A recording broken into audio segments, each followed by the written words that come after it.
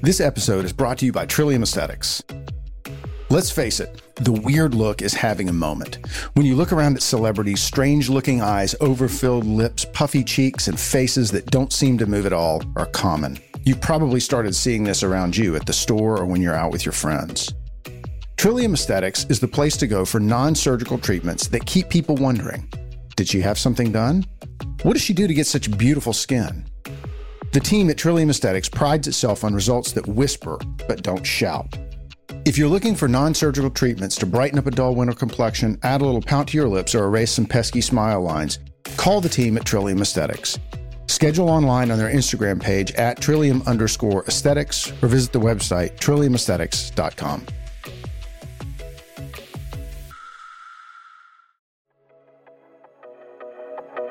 Welcome to the Trillium Show, where we help you make the changes you want to see in your body, in your mind, and in your life. I'm your host, Dr. Jason Hall.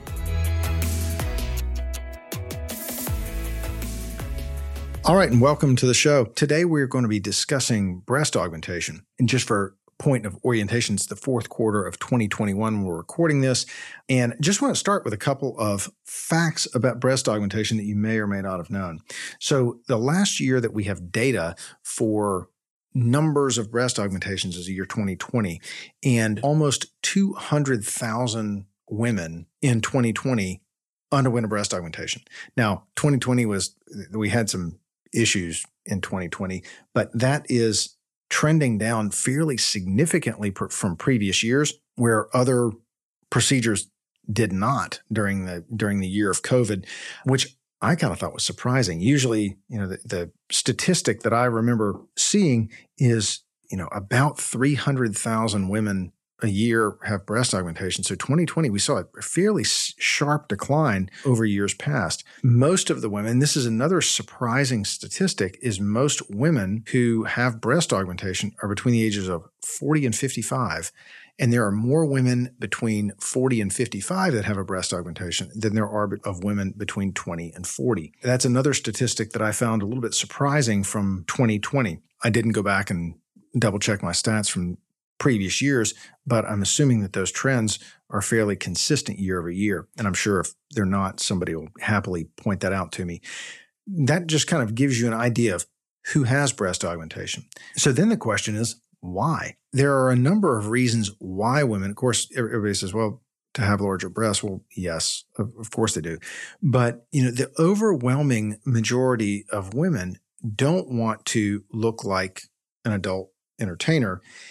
And, just as a personal point, thankfully, that look is going out of style and a much more natural look is kind of coming into vogue. Most women have breasts that are slightly asymmetric, and an augmentation can help to correct some of that. Although it won't help to eliminate it, it will help to correct some of that.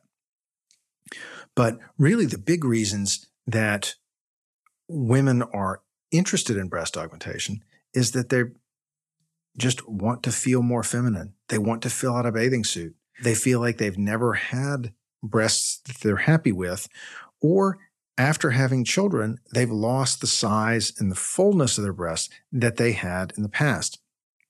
And so all of these things we can very effectively treat with a breast augmentation.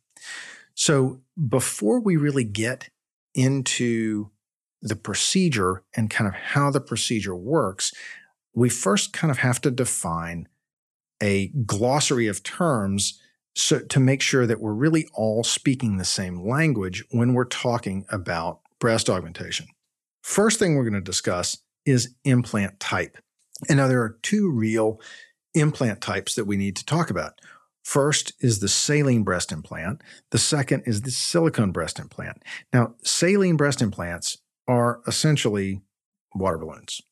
Now, an interesting fact about saline breast implants is that the outer shell, so the part of the saline breast implant that actually touches your body, is silicone. And I see patients in my office who are interested in having saline breast implants because they're afraid of the silicone, and they're shocked when I tell them that the part of the implant that touches them is silicone in a saline breast implant.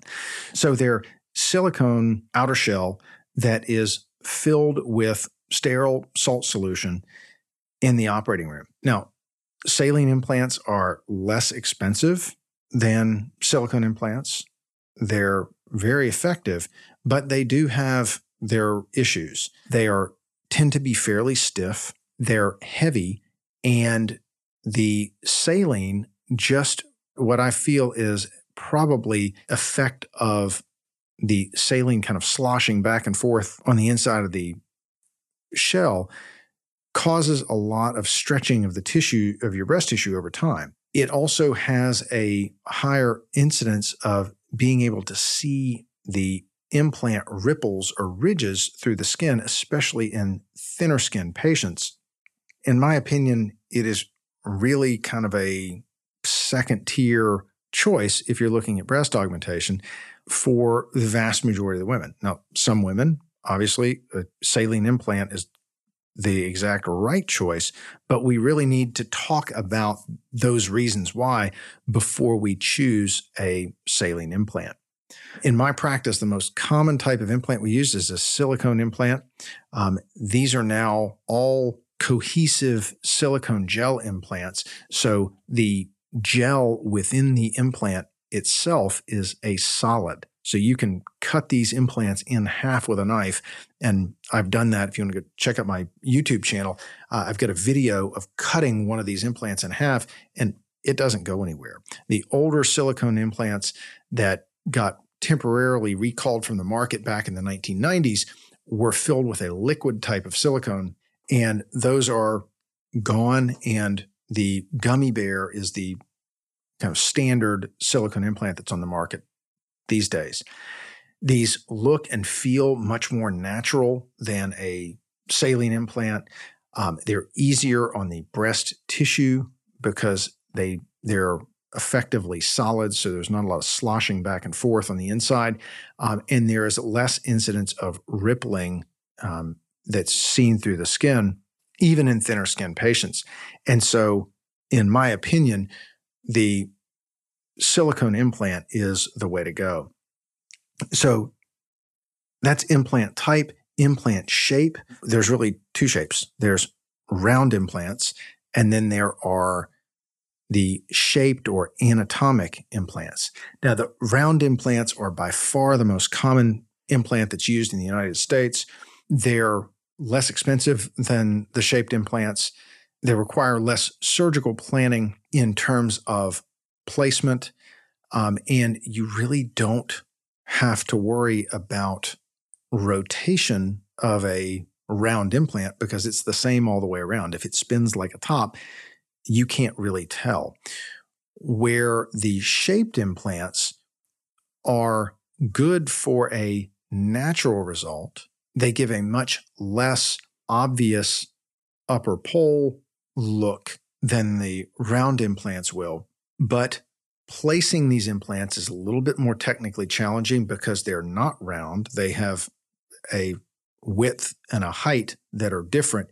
And so making the space for that implant needs to be much more precise.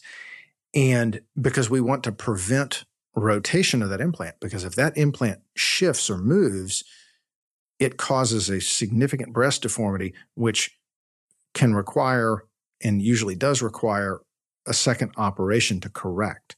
The shaped implants, because we depend on them staying where we put them, are all textured, and we'll talk about what that means in a minute. And so shaped implants definitely have a role, but are not for every patient. After shape, the next term we need to define is the profile of your implant. And now there are profiles which go from low to ultra high. The most common being what we refer to as the moderate plus profile or the high profile. And profile really describes how tall an implant sits. So if you set it down on a table, how high it sticks up from the tabletop is your profile. The moderate plus and high profile, again, are the most common, but depending on your individual anatomy and your goals, a moderate profile implant, an ultra high profile implant may be needed to get you where you need to be. The higher the profile implant, the more upper pole fullness, or what we kind of refer to as the high cleavage look you're going to get. And so this is an important thing to keep in mind when we're talking about surgical planning, is kind of underscores the need to know what you want to look like in the end to help determine implant choice. And a word of caution here is that higher profile implants typically tend to be harder on the tissue. They stretch the breast tissue and the skin more and don't tend to age as well. They age a little bit prematurely when compared to lower profile implants, simply because the higher profile implants are much harder on the tissue than the lower profile implants are. So we've talked about type, we've talked about shape, we've talked about profile. Now let's get into texture. Implant texturing made the news a few years ago when Allergan's textured breast implants were voluntarily recalled because of concerns over ALCL, which is anaplastic large cell lymphoma. It is a very rare and very unusual form of lymphoma that is strongly associated with the texturing on the outer surface of breast implants. So there are two types of texturing on implants. One are the smooth textured and the other is the rough textured, or which we just refer to as textured implants. So smooth implants are by far the most common implant used in the States.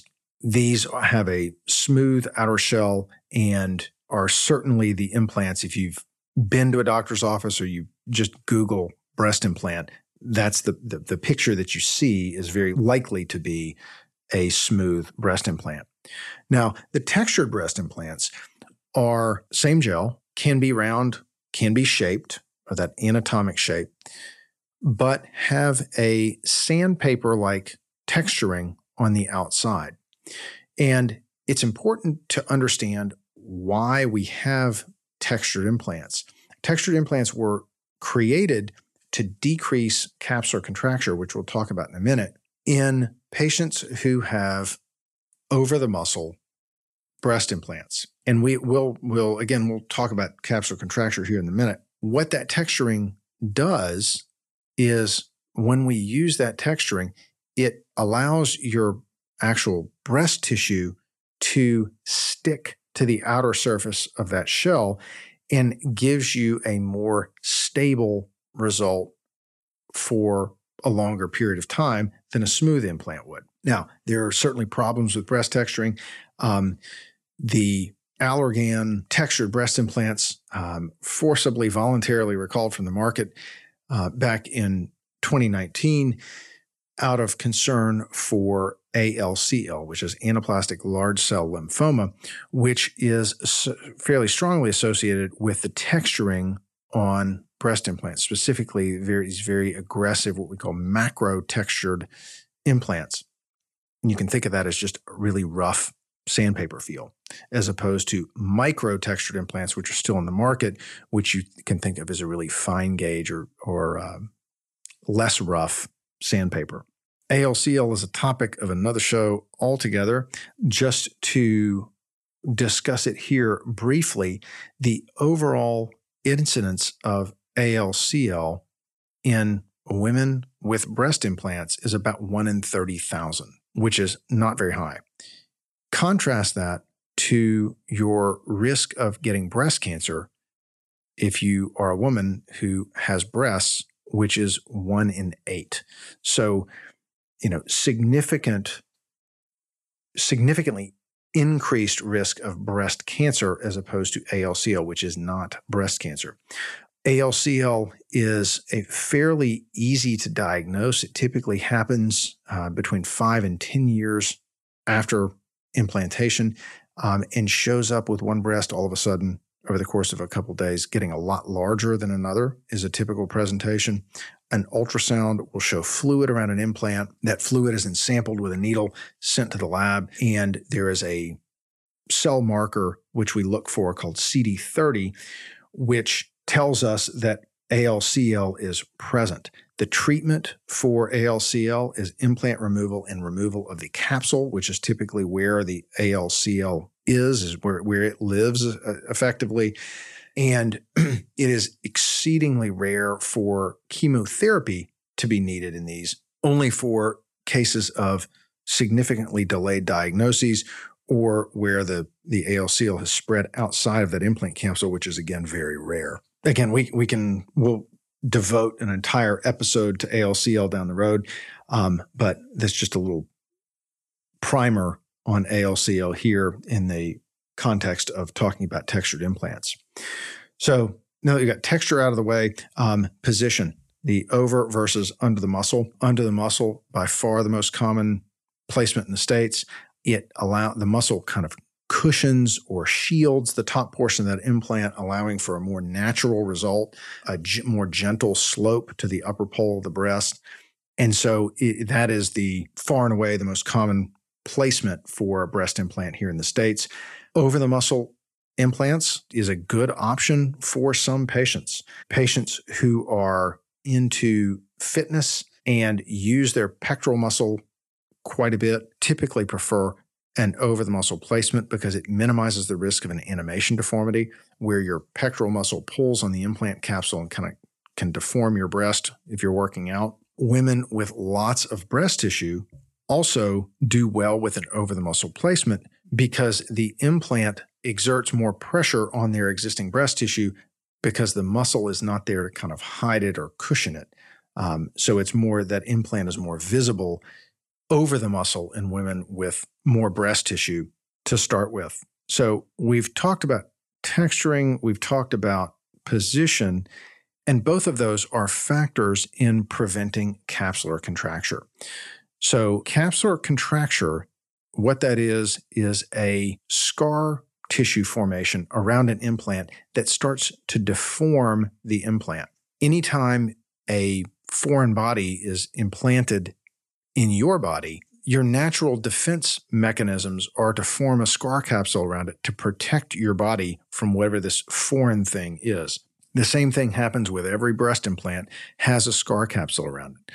Most of them are very thin and never become a problem. In some patients, and in patients with smooth under-the-muscle implants, this is about 6% of all of those patients, end up developing a pathologic capsule or a capsule that becomes a problem.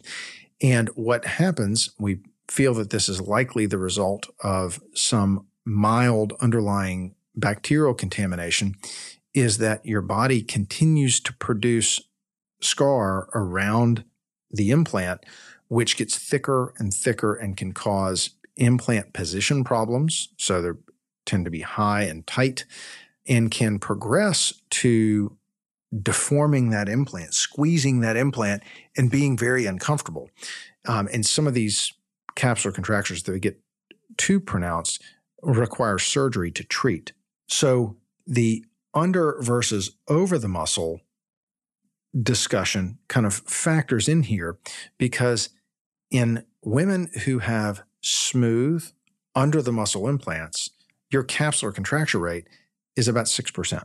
In women who have smooth over the muscle implants, remember we talked about over the muscle implants are definitely a thing in some women. So smooth over the muscle implants, that capsular contracture rate doubles and is now about 12%. And here is where the texturing comes in. For women who have textured over the muscle implants, your capsular contracture rate drops back down to about 6%. So a textured over the muscle implant has the same capsular contracture rate as a smooth under the muscle implant. Now you have to take that risk of ALCL, which we talked about. But if you're one of the women who really would do better with a implant sitting on top of your muscle than below, that's a risk-benefit discussion that we have to have during a consultation. So that's kind of a brief discussion of position. And then lastly is incisions. Most common incision we'll start with is the inframammary or breast crease incision. It has arguably has the best visualization of what we're doing. So it gives the surgeon the best view of what's going on during surgery because it is away from the nipple areolar complex and the breast ducts. There is a decreased incidence of bacterial contamination because bacteria live down in those ducts, which can theoretically decrease the capsular contracture rate. So that, for those reasons, it is the most common, certainly the most in a primary breast augmentation, when that's all we're doing, is the most common incision that I use. The periareolar or nipple, kind of around the nipple scar, is a very well hidden incision. It is placed at the boundary of the pigmented portion of your areola and the breast skin. So when it heals, it's very difficult to see. You do need to have an areola that is a certain diameter to be able to make an incision long enough to get an implant in. However, we talked about the bacteria that live in the milk ducts. There is a theoretically increased risk of capsular contracture with a periareolar incision. Third is the transaxillary incision or the armpit incision. This is something that I think very few surgeons use frequently. It has a fairly limited use. It is for women whose breast anatomy is almost perfect. It's very difficult to manipulate the breast crease through that incision because it's so far away. Most surgeons who use a transaxillary approach use very specialized equipment, an endoscope and specialized long instrumentation to do that procedure. It does give very nice results in the right patient because of the specialized equipment and the narrow range of patients who are really good candidates for transaxillary breast augmentation. It is not a very commonly used approach. And lastly is the TUBA procedure, TUBA, or transumbilical breast augmentation. Fortunately, I don't see anybody advertising this anymore. This is a terrible idea, in my opinion, and really offers no control, very little precision, and fortunately is largely gone. Interestingly, in the manufacturer's inserts for silicone breast implants, the manufacturers themselves recommend either the inframammary or periareolar approach to prevent fracturing of the gel during insertion, largely because both of those incisions offer the best visualization, the shortest path to where the implants need to go, and the least amount of manipulation of the gel. Even the manufacturers agree that the inframammary or periareolar incision's the best.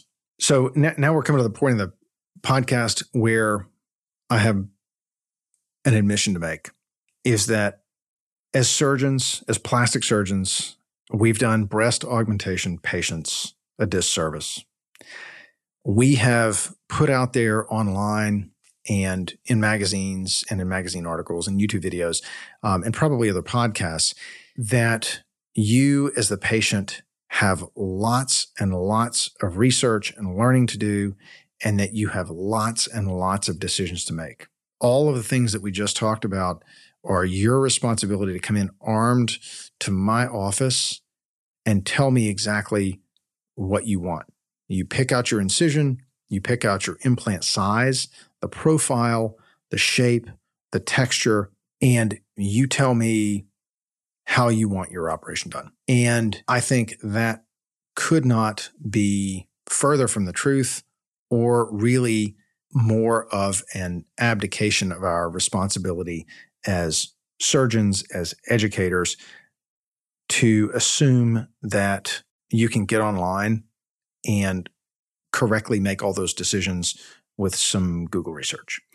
The way that I like to approach breast augmentation is like this. Your primary responsibility is to determine what look you want when we're finished with surgery. And that involves research, that involves looking at pictures and narrowing those choices down to one, maybe two photos of things that you like of women who look kind of like you before surgery, who you would like to look similar to after surgery. If you can do that and come into your consultation with a photo or two of women who you like their results, and after examining you together, we can kind of go through all these options and can plot a course, develop a surgical plan to get you from where you're starting to where you would like to be.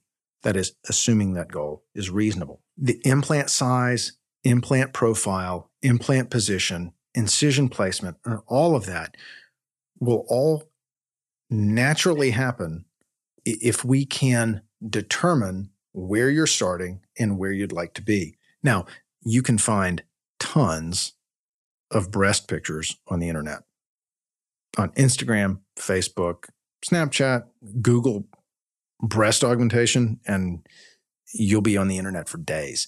You do want to beware of these because a lot of your social media influencers and pictures that I see people bringing in have all been photoshopped.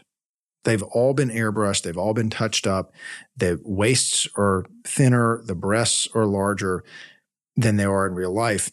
And so you have to be really careful with that and really tailor your search toward plastic surgery sites to find unaltered before and after photos that you like of real people.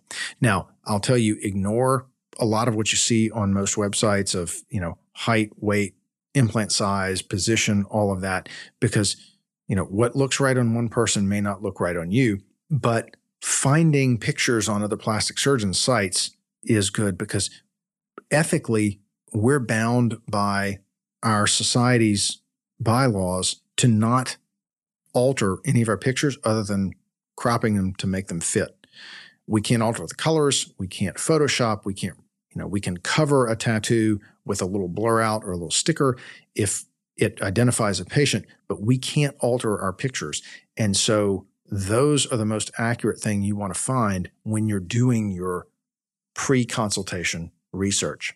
The other thing that I talk to about patients is when they come in and say, well, I really would like to be a C cup, or I really would like to be a D cup, is that as women that bra sizes vary from shop to shop, from store to store.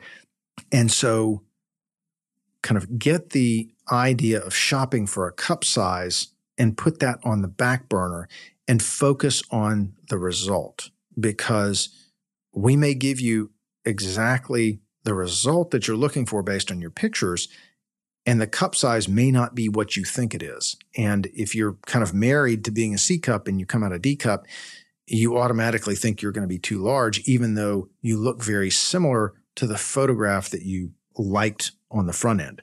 So, just beware and just put cup size. You're going to end up at whatever cup size you're going to end up on the other end of surgery.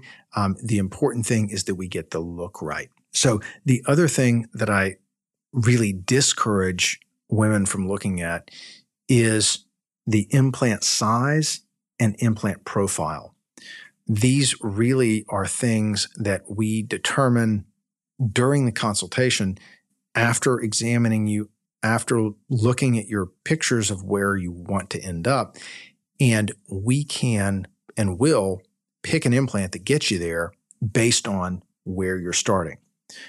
Different women, even different, same height, same weight, are going to have different chest dimensions, different chest wall dimensions, different breast tissue, different skin and connective tissue.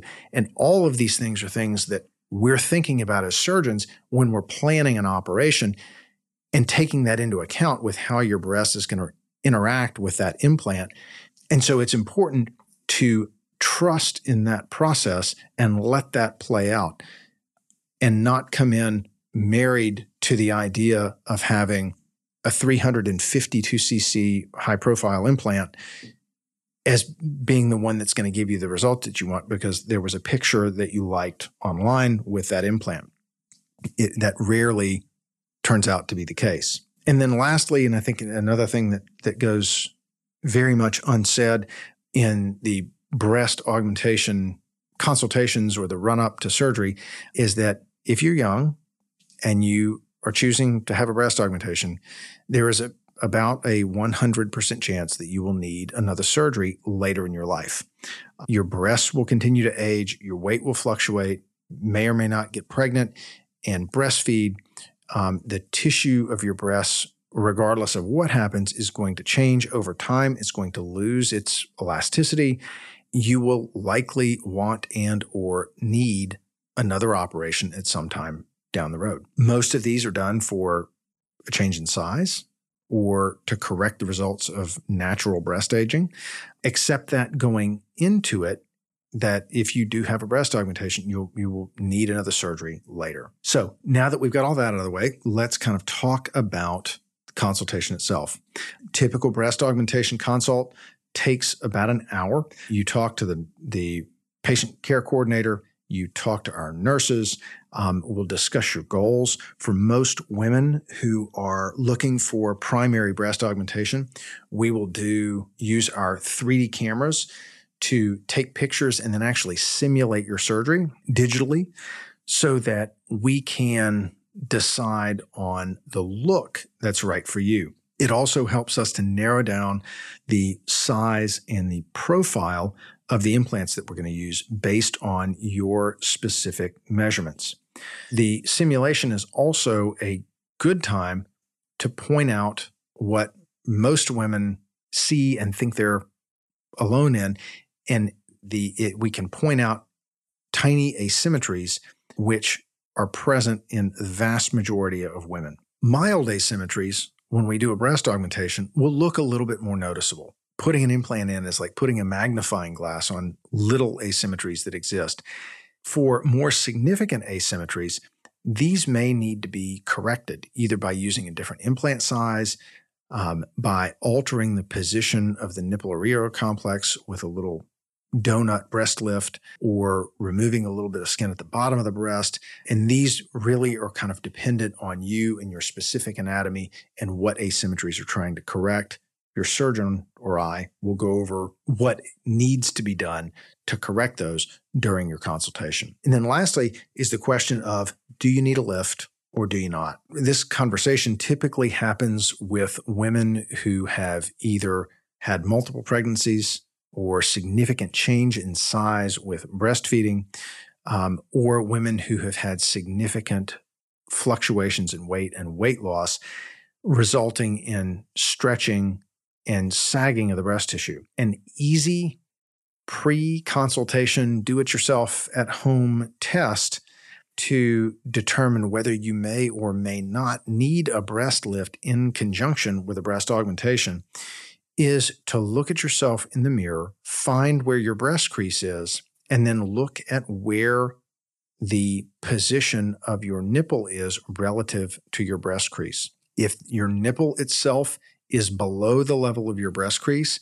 there is a very high likelihood that you will need a breast lift with an augmentation, regardless of what implant we use. There's also the pencil test, which I know is been popularized on the internet. If you can hold a pencil underneath your breast crease, then that's also another good sign that a lift may be needed in surgery. Word of caution here is that there are patients who have heard from probably well-intended surgeons that we can avoid a lift by just using a larger breast implant. If you've got a nipple that is below your breast crease, or you can hold a pencil in your breast crease, a larger implant is not the option. That will not fix the problem. Now you'll just have a big saggy breast instead of a small saggy breast. If you hear that you just need a larger implant, that's a good time to go get a second opinion and ask somebody else what they think and whether they think that will help. In my practice, there isn't a time when I recommend using a larger implant than we otherwise would have, just to avoid the scars of a breast lift. If that's the case, then we need to have really serious discussion as to whether surgery is really the right option or whether we need to wait until we're more accepting of the scars that come along with that. Now we kind of get to the choosing a size. Now the Vectra helps a lot.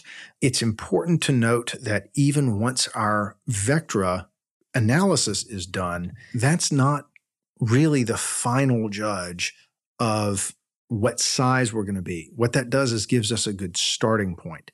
Choosing an implant size is very much like trying on shoes. We measure, we select an implant based on your measurements and your desired outcome that think is going to work. And then once we're actually in the operating room, we have a ton of sterile, what we call sizers. It's essentially an implant that we keep and test out to see if the size works. We'll start with the implant that we chose during the examination and then see how it looks. Sometimes we have to move up or down, depending on how your breast interacts with that implant, to choose the size that gets the result that we want. So there is a little bit of fluidity. The consult is not the final determiner of implant size. What it should be is the final determiner of the look that we're going for. So one word on choosing a look, a lot of times we talk about cleavage and what an implant will do to cleavage. And cleavage is really not a function of breast size as much as it is a function of how close together your breasts are. This is determined by the width of your sternum or your breastbone. It's also determined by the width of your breast. And so if you kind of push your breast together with your upper arms, kind of almost give yourself a little hug and look down, that's about what we can accomplish with a breast implant without doing anything else. Now, there are things that we can do. If you have a wide breastbone and narrow breast, there are things that we can do to give you better cleavage. One of those things is using an over-the-muscle implant. That allows us to push those implants a little bit closer together in the middle because we can go past where your muscle interacts with your breastbone that we can't do if that implant is under the muscle for obvious reasons. The other neat trick that we can do to fake better cleavage is once we have our implant in, do something called fat grafting, which is doing liposuction, taking that fat, purifying it, and then injecting it into the inner aspects of your breast underneath your skin to make your breasts appear like they're wider and you have better cleavage. So this is another one of those customizable things about breast augmentation that we can do in patients who need it. The final trick about cleavage is that no matter what size your breasts are, there are bras that can help you with that. And that's something to keep in mind no matter where you're starting, is that the right bra can give you cleavage with most sized breasts. Okay, so we've done our consultation. We've kind of gone through the glossary. Now let's talk a little bit about the surgery. So for a routine breast augmentation, this surgery takes less than an hour. It is outpatient surgery. And in my practice, these are performed in our accredited on-site surgery center using a general anesthetic. So you are asleep for the whole process. Some board-certified plastic surgeons will do these in their office, either awake or under kind of a twilight sleep. And that really is an individual preference. In my mind, a general anesthetic is very safe, is probably done under the most sterile, controlled conditions that we can have, and is my preferred method of performing the surgery. You go home, you have a short incision, which is covered with some tape after surgery. You go home in a compressive surgical bra. And shortly after surgery, within 48, 72 hours, you can switch that into any snug but not tight sports bra for fashion, just because a lot of the sports bras just look better and you're used to wearing those as opposed to a surgical bra. I do not want you in an underwire bra for 6 weeks. I had somebody laugh at me the other day because I told them that, and they said, who wears underwire bras anymore? And so that may not even be a thing anymore, but I say it just because I've been saying it for years. So in terms of pain control after breast augmentation, this operation, at least in my hands, is not a terribly painful operation. Most patients, if they take narcotics, take them for the first 24 hours, and then can transition off to switching back and forth between Tylenol and Motrin. So a lot of them, they have a couple, I send people home with a couple of narcotics. They take them for a night or two after surgery just to make sure that they get a couple of good nights sleep and don't wake up sore. But during the day, Tylenol and Motrin cut it for most people. Assuming that you're not in a job where you're lifting things at work, you can typically bank on being back to work after a long weekend. If you work at a computer or you are in college or graduate school and sitting at a desk or sitting, at your laptop or going to class, then, a long weekend, maybe an extra day or two after that is typically enough time to recover from a breast augmentation. Now, after that long weekend, that's when the real recovery starts, because you feel like doing things, you're happy with the way you look, and you want to be out being active, and I don't want you to. So I tell my primary breast augmentation patients, no gym for 2 weeks. And then after that, you're limited to activities where there is no lifting more than 10 pounds and no bouncing, so no running, for another month after that. And the reason we do that is not to be mean and punish you, but is, I want that early scar capsule to form around that implant to stabilize the implant position on your chest without beating it up, trying to work out. And that typically is the hardest part of recovery, is not being active for 6 weeks. Just to address the bra size and shopping questions, wait for about 3 months before going bra shopping. Your breasts are going to change a lot in 3 months. The first day or two, they're going to be high and tight and huge and swollen. Your breasts are going to drop. The implants are going to settle into position. The swelling, which is present at the top part of your breast, is going to go down a lot. And that process takes at least 3 months until you start to settle into a more long-term, stable breast shape and size. And so avoid the urge to go out and shop for all new bras and swimsuits right after surgery. Wait about 3 months until going shopping after a breast augmentation. So we've been through a lot. I think the biggest take home out of this podcast, in addition to just going over terms and the augmentation process itself, is find pictures from plastic surgeons' websites of women that you like. Come prepared with an outcome that you're looking for. And then now that you kind of know the lingo and you know about different sizes and shapes and profiles and texturing and not texturing and implant position, that you and your surgeon can work together with those things and help you get from where you are to where you want to be. You and your surgeon or I have a good understanding of where each other is coming from. So thanks for listening, and we will see you in the next show. Thanks for listening to The Trillium Show. You can keep up with the latest on the podcast at jhallmd.com. Be sure to follow us on Spotify, Apple Podcasts, or wherever you listen to podcasts. If you want to connect with us on social media, you can find us at jhallmd on Instagram and Twitter, and Dr. Hall Plastic Surgery on Facebook. Remember, be the change you wish to see in the world.